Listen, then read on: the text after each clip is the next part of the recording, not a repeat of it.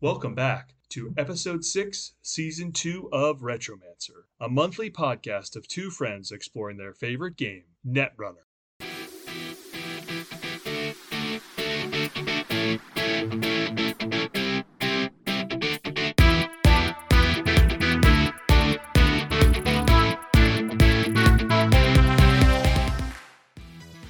Welcome to Spoiler Season, Steven. Are you excited? I am so excited, Nathan. I feel like we've made it. We're real Netrunner people now. We have our own spoilers. That's true. This podcast has never received spoilers before. Like we're joining a long list of illustrious forebears here of content creators from many years of podcast and Netrunner creation here. Many of which that are more insightful, more beautiful, but we're going to try to do our best to fit in.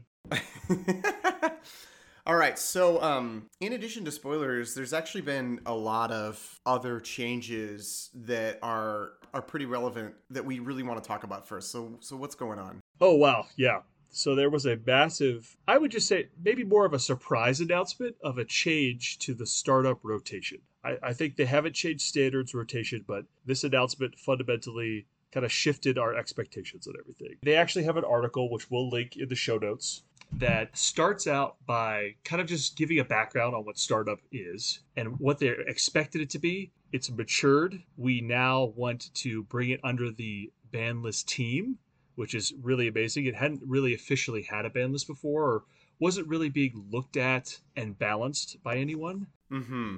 So that feels like the format's becoming more of an officially recognized thing. Maybe it's like the little brother or little sister of Standard, not necessarily like the new player format. Yeah, I mean, I think originally they were like, "Hey, if we want to get new people into this, we'll just play a restricted format, and that makes the card pool a lot smaller, and it gives people kind of a playground to kind of dip their toe into Netrunner in general." And I think maybe they were a little bit surprised that more people just stayed than maybe really anybody expected. So now they're gonna take it a little bit more seriously since there are more startup players. I can't help but feel partially responsible for this. Do you think this is our fault? No, I think they actually have a fantastic product. The new core set system gateway set a really good tone. The system update has a lot of really good cards. The Ashes cards, there's some really powerful cards, some weaker cards, but there was enough variety that it provided basically a year and a half of content for mostly anyone that was around like us. I mean, and I don't want to take exclusive,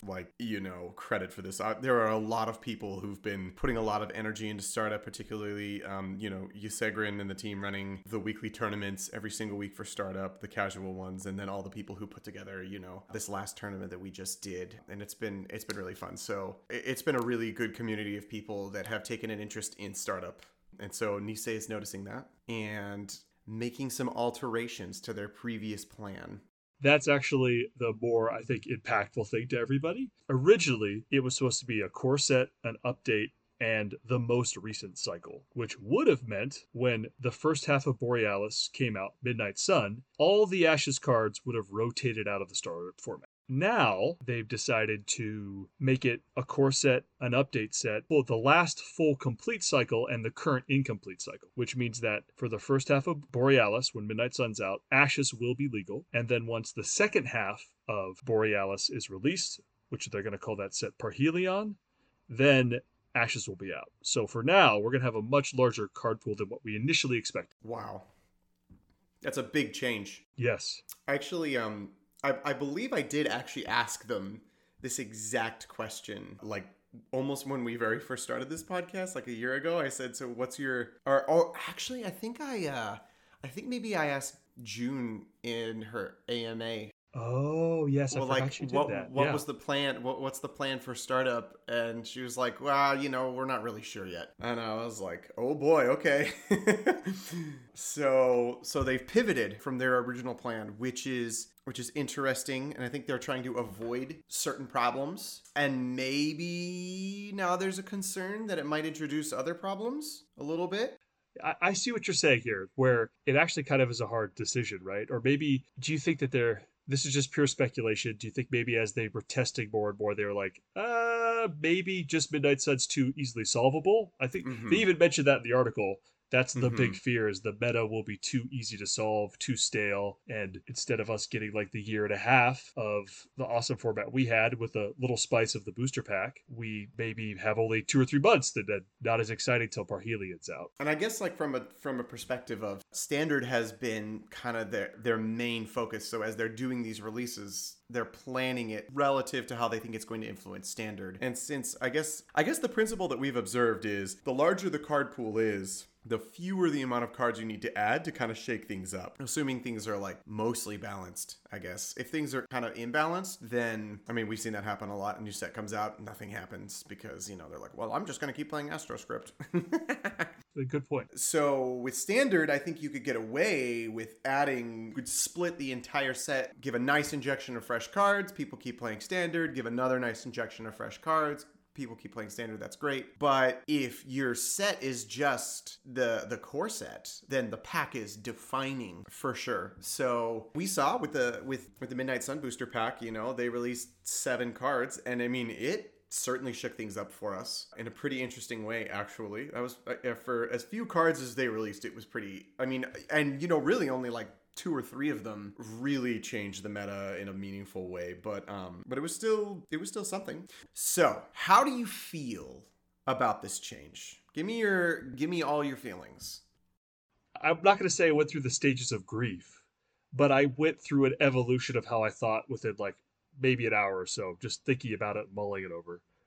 I initially was disappointed because I think the thing I was looking forward to the most was a really dramatic shift to the format.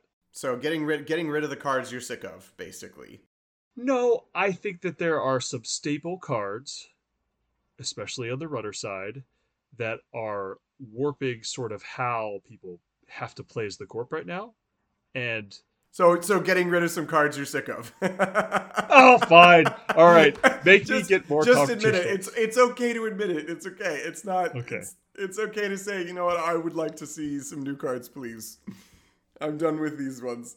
And like Bravado, Brubrig, I think Kiko, the Companions, and Rozeki, sort of that econ package that you kind of, and solution that gets kind of moved around between the different factions. Mm-hmm.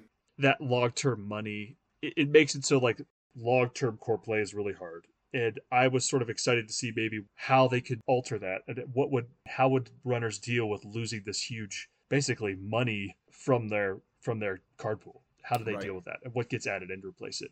But at the same time, I thought about it a little bit more that day of the announcement, and I realized that I'd actually rather them err on the side of making a more vibrant and less solvable meta than startup can survive if they make that mistake. But if they cut it really too close to the bone, and the format is just the core set, an update, and half a block of cards, just Midnight Sun, then it could kill the format. People will be like, I don't want to play this anymore. And with Parhelion only 6 months away, supposedly, that's what they're estimating, we won't be waiting so long for Ashes to go away if they're wrong as well. Mm-hmm. So cautiously optimistic is the TLDR. What about you? Give me your thoughts.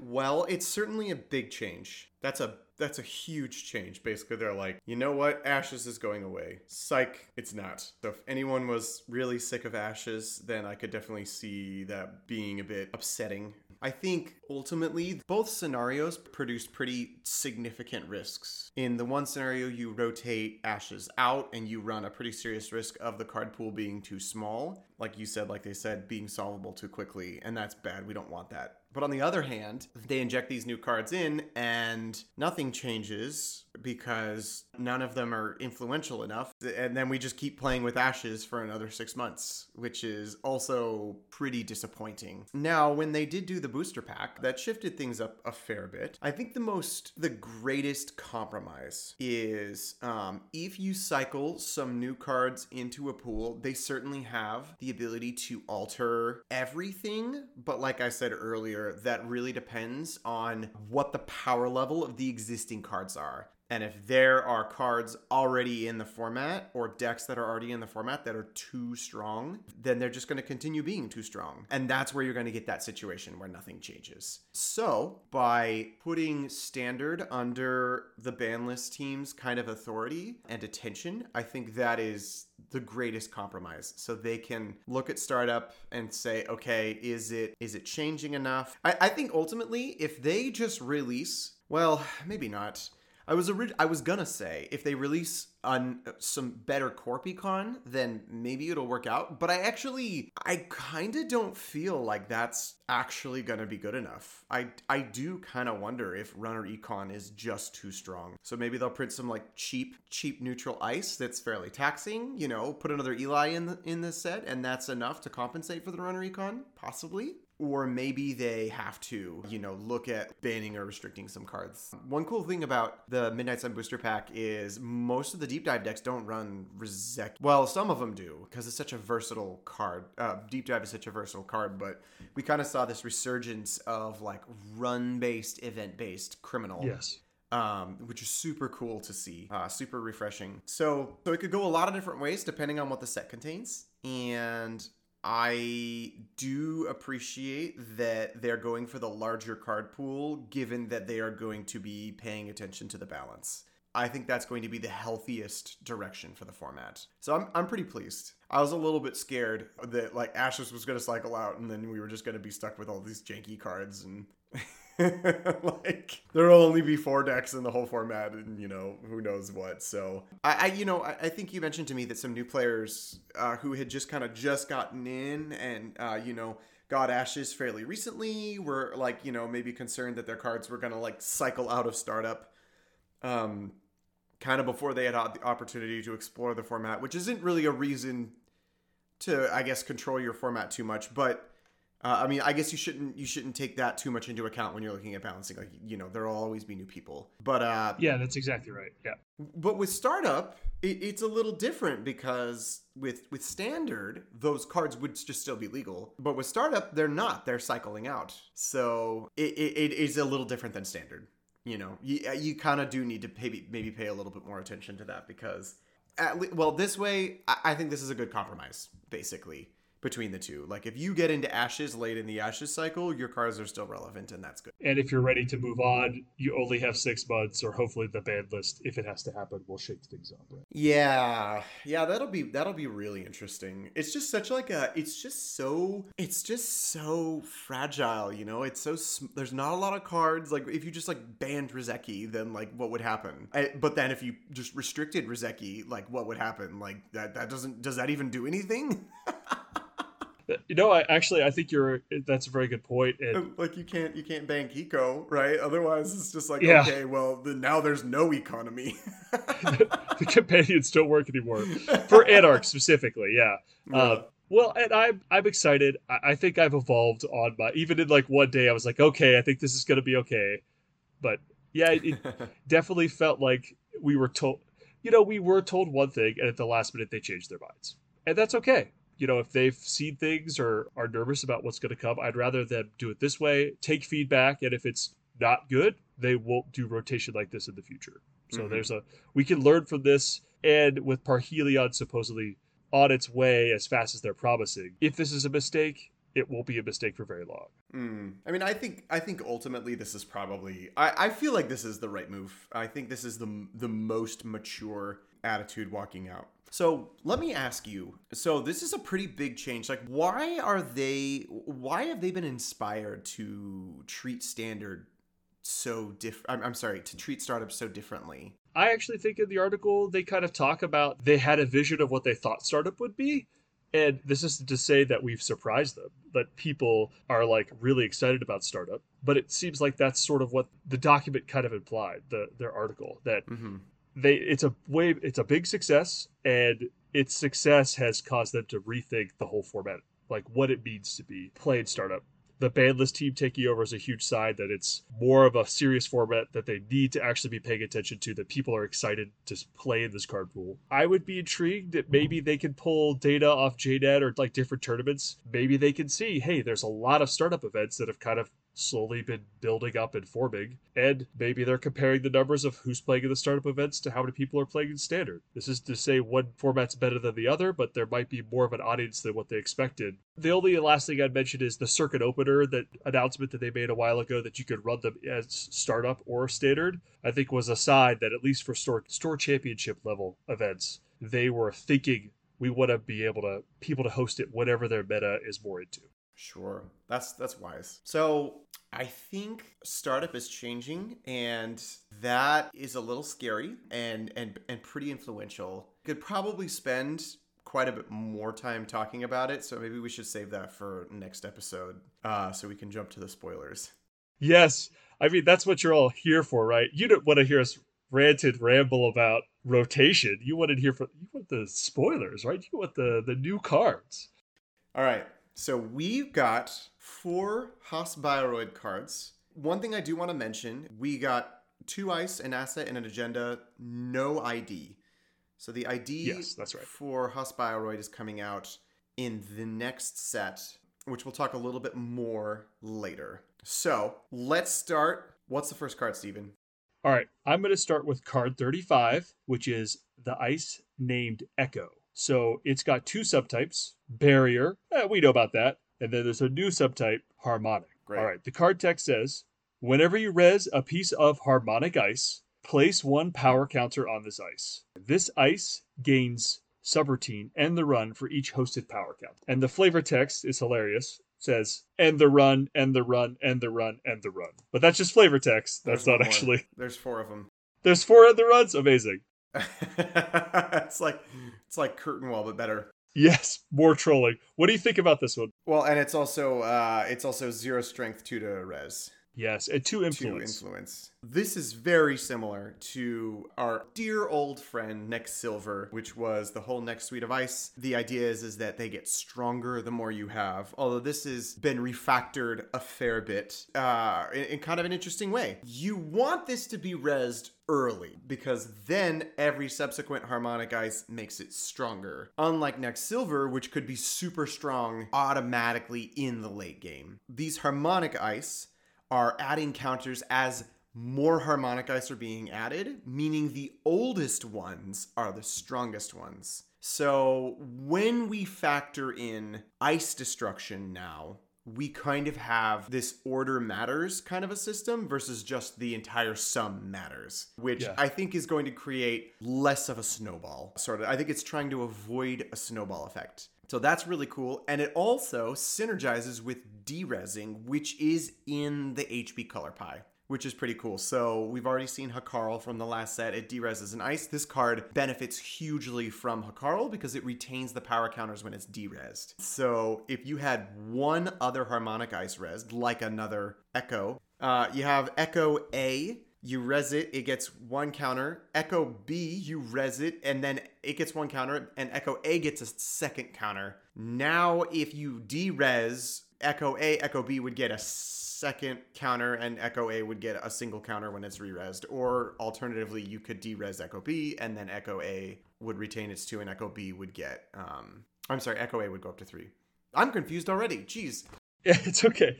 But there's also, this is pure speculation, because this one is referencing putting power tokens on it, you could have other corp cards that let you add power tokens to cards with power tokens, or you could move power tokens off a card onto another card. So this could be a power token battery. We don't know if there'll be any effects like that. Oh, like Trick of Light for corps.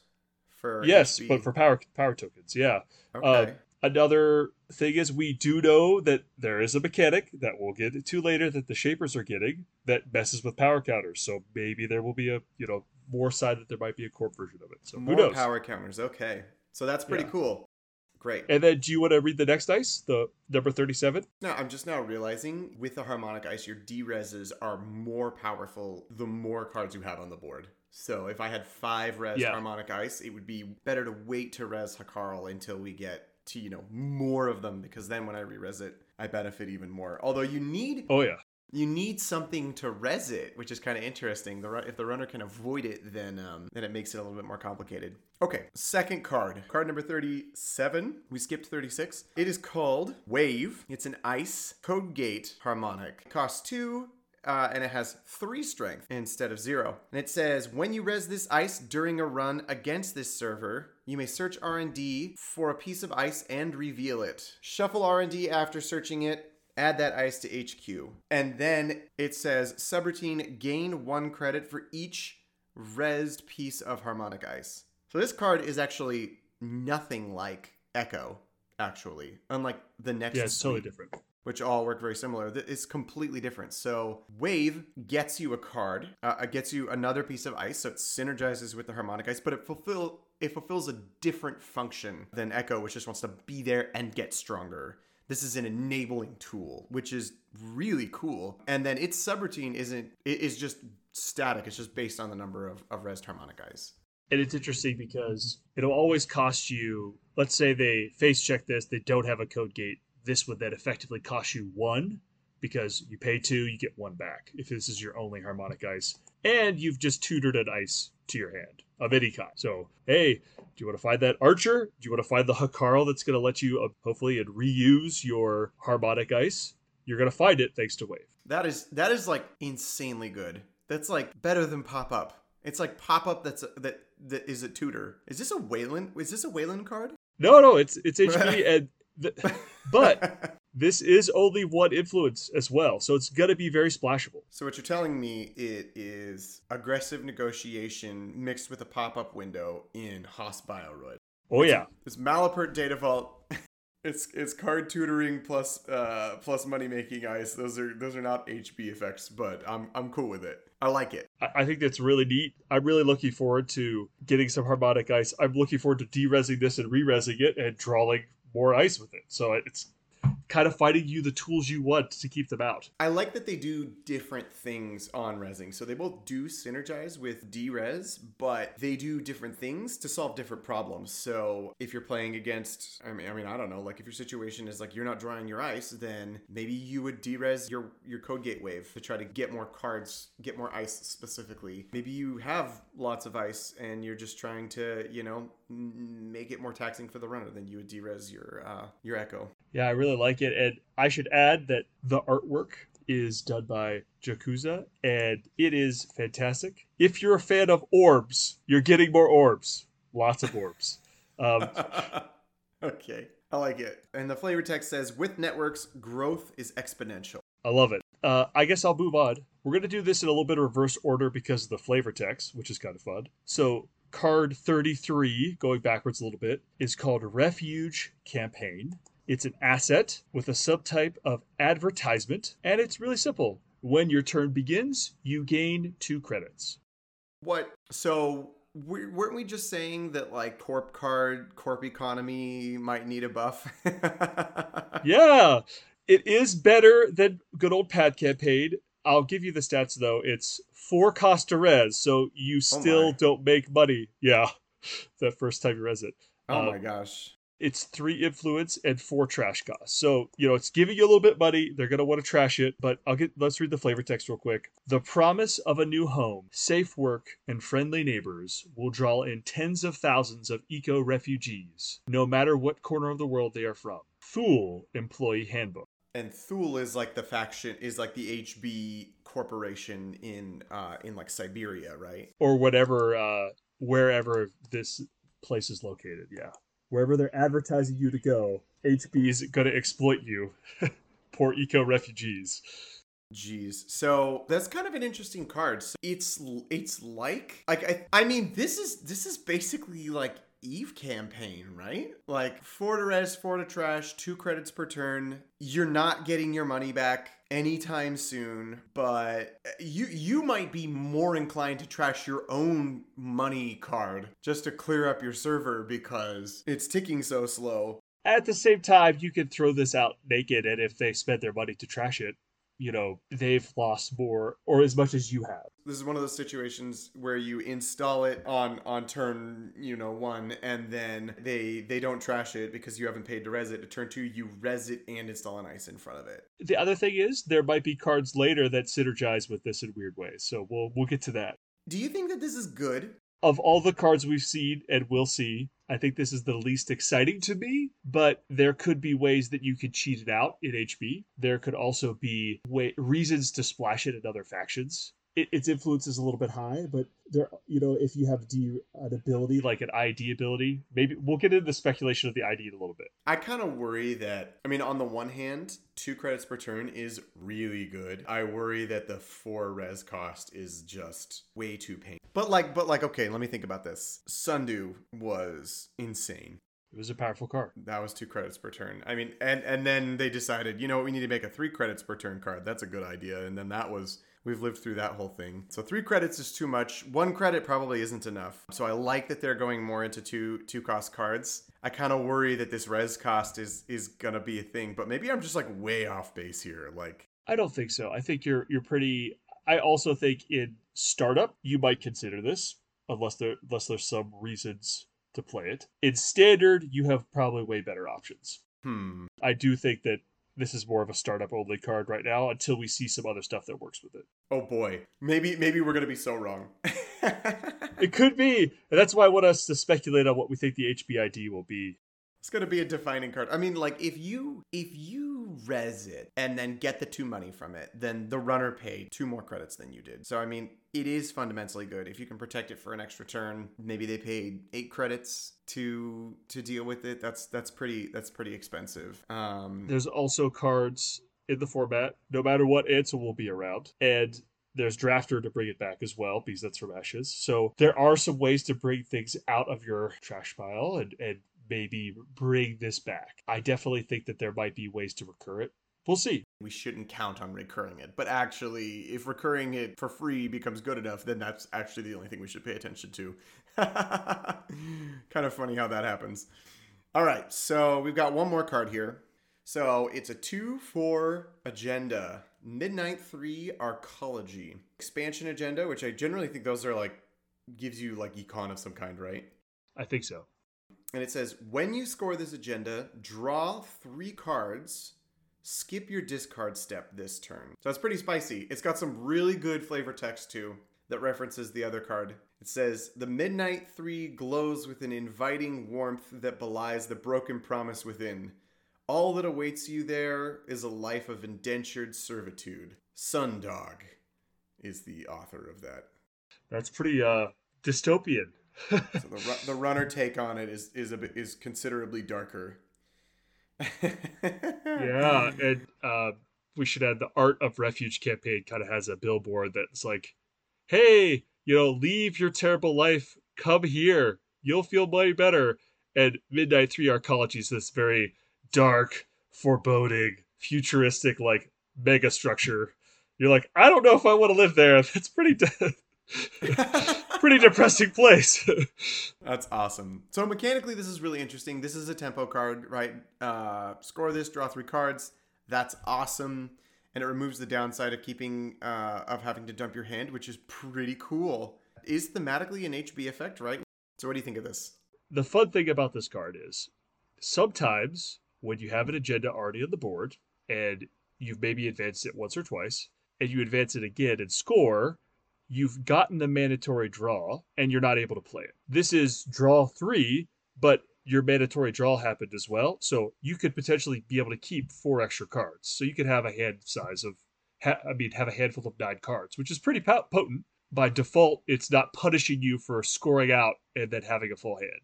Although you are getting punished later because at the beginning of the next turn, you'll have 9 cards. Sorry. 10 cards with the mandatory draw. And then you'll play 3 of them. And then, in your case, you'll have 2 subliminals coming back into your hand. So you'll have 12 cards. Woo! And then, you won't be able to play them all. But, it's later. You'll have more information. And I guess you can tech into stuff like Hansei Review or Celebrity Gift. Hansei Review is only 1 influence. So that's a really splashable card. And if you are overdrawing and want to turn your cards into just gas, if you can't play them or they're not as good and the situation doesn't demand it, why not? The other person who really likes this card is PD. They're getting a card back from their discard pile thanks to their ID ability if they score this. So you have another card you could kind of keep in your hand. Your Seamless just came back. You're going to use it again. Oh no. Oh boy.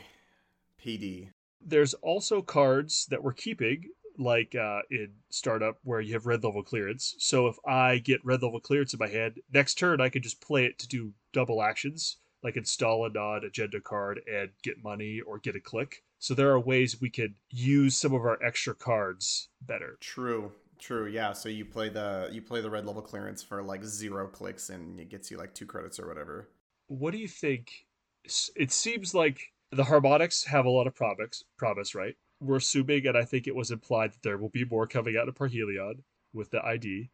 True. What do you think? Do you want to speculate on what you think the HBID might be? Man, it's so far away too. I don't know. Like HB is always so thematically. They've always been pretty like just like big money, right? And then we don't want to make. I mean, and it makes sense, right? They're precision engineering. You know, I think PD was a pretty cool example of that, where it was like an engineering theme. Like we're very like mechanical, precise, and efficient. Much better than like the original ID, which was just gain a credit, which was super good.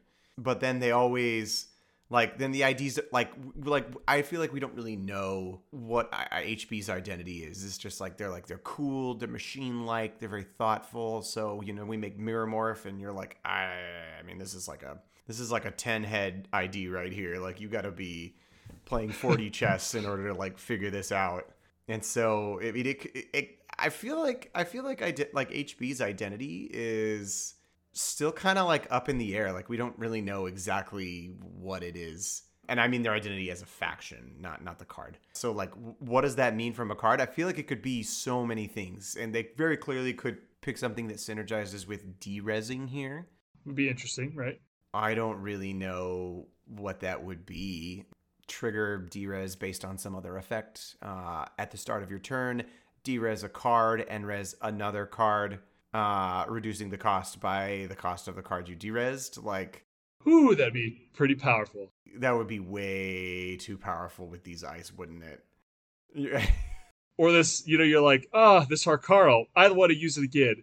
Okay, Refuge Campaign, you're res for free. Yeah, Thank you. That would be. Do you know what that reminds me of? It reminds me of Blue Sun. You know. Yeah, there you go. Blue Sun, the HB ID. HB Blue Sun. BS edition. BS. It is kind of funny because Blue Sun was not playable at all until we had some cheat tricks with it, with Oversight AI and Curtain Wall. And then that kind of got them on the board and that made them competitive. But also at the time, we were competing with some very powerful decks at the time. So maybe an effect like that, I have no idea. That feels on the one hand like that could be wildly overpowered, and then on the other hand, it feels like maybe it's fine. I don't know. I think with these ice, it would be wildly overpowered. Do you feel like there could be a harmonic sort of support thing where that would be a lot more balanced as an asset or something like that? Maybe. Interesting. What was the HBID where you got to play extra ice? Next design? The worst Andromeda of Corpse. Oh, it was literally next design. Okay. You don't get to draw 9 and install 3 ice. You get to install 3 ice from your 5-card hand, then refill. It was real sad. Whew. I had at least one game in my life where I literally got 0 ice.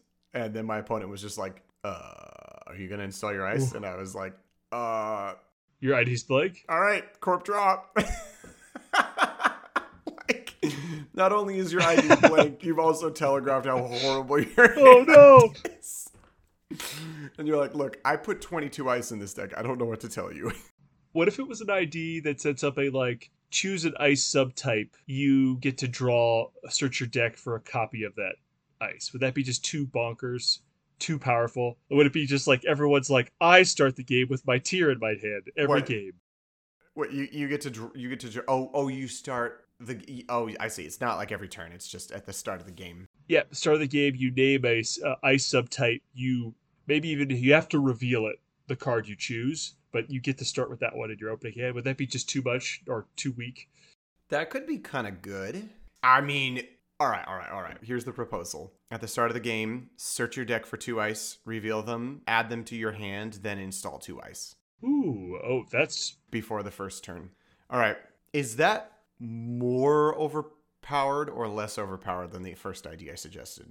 That feels really good. I don't think it's as good as that first one, though, right? I mean, that the D-Res ability would be really strong. It'd be too good. This one, it's only once a game, but that's like off the charts good. This is like good, but not off the charts good. You could also then run a really risky ice suite with this deck, or they'll be like, I've only got 12 ice, but I always know I will start with 2. Yeah. I think that's pretty spicy. I like it. That would be interesting. Or like, I have 5 ice in my deck. I get, Wow. You could do some really cool stuff with something like that. All right, that's a good suggestion. Then the first ID we proposed, that's actually just an asset, I bet. Oh, that'd be so interesting. Oh boy. All right. What other spicy things can we invent right now that are actually true and we're gonna get fired for spoiling early? How did they know? Retromancer, you're fired. No. We were so young, so innocent. Never had a chance. Oh no. I actually think it'd be interesting. Maybe when you reveal a card, like it works with Wave. If you draw, like, so you can have digital rights management and you like reveal that card, it gives you something. Not like Hyobu, but like a credit. No. All right, maybe everything's Hyobu. It's all coming up at Hyobu.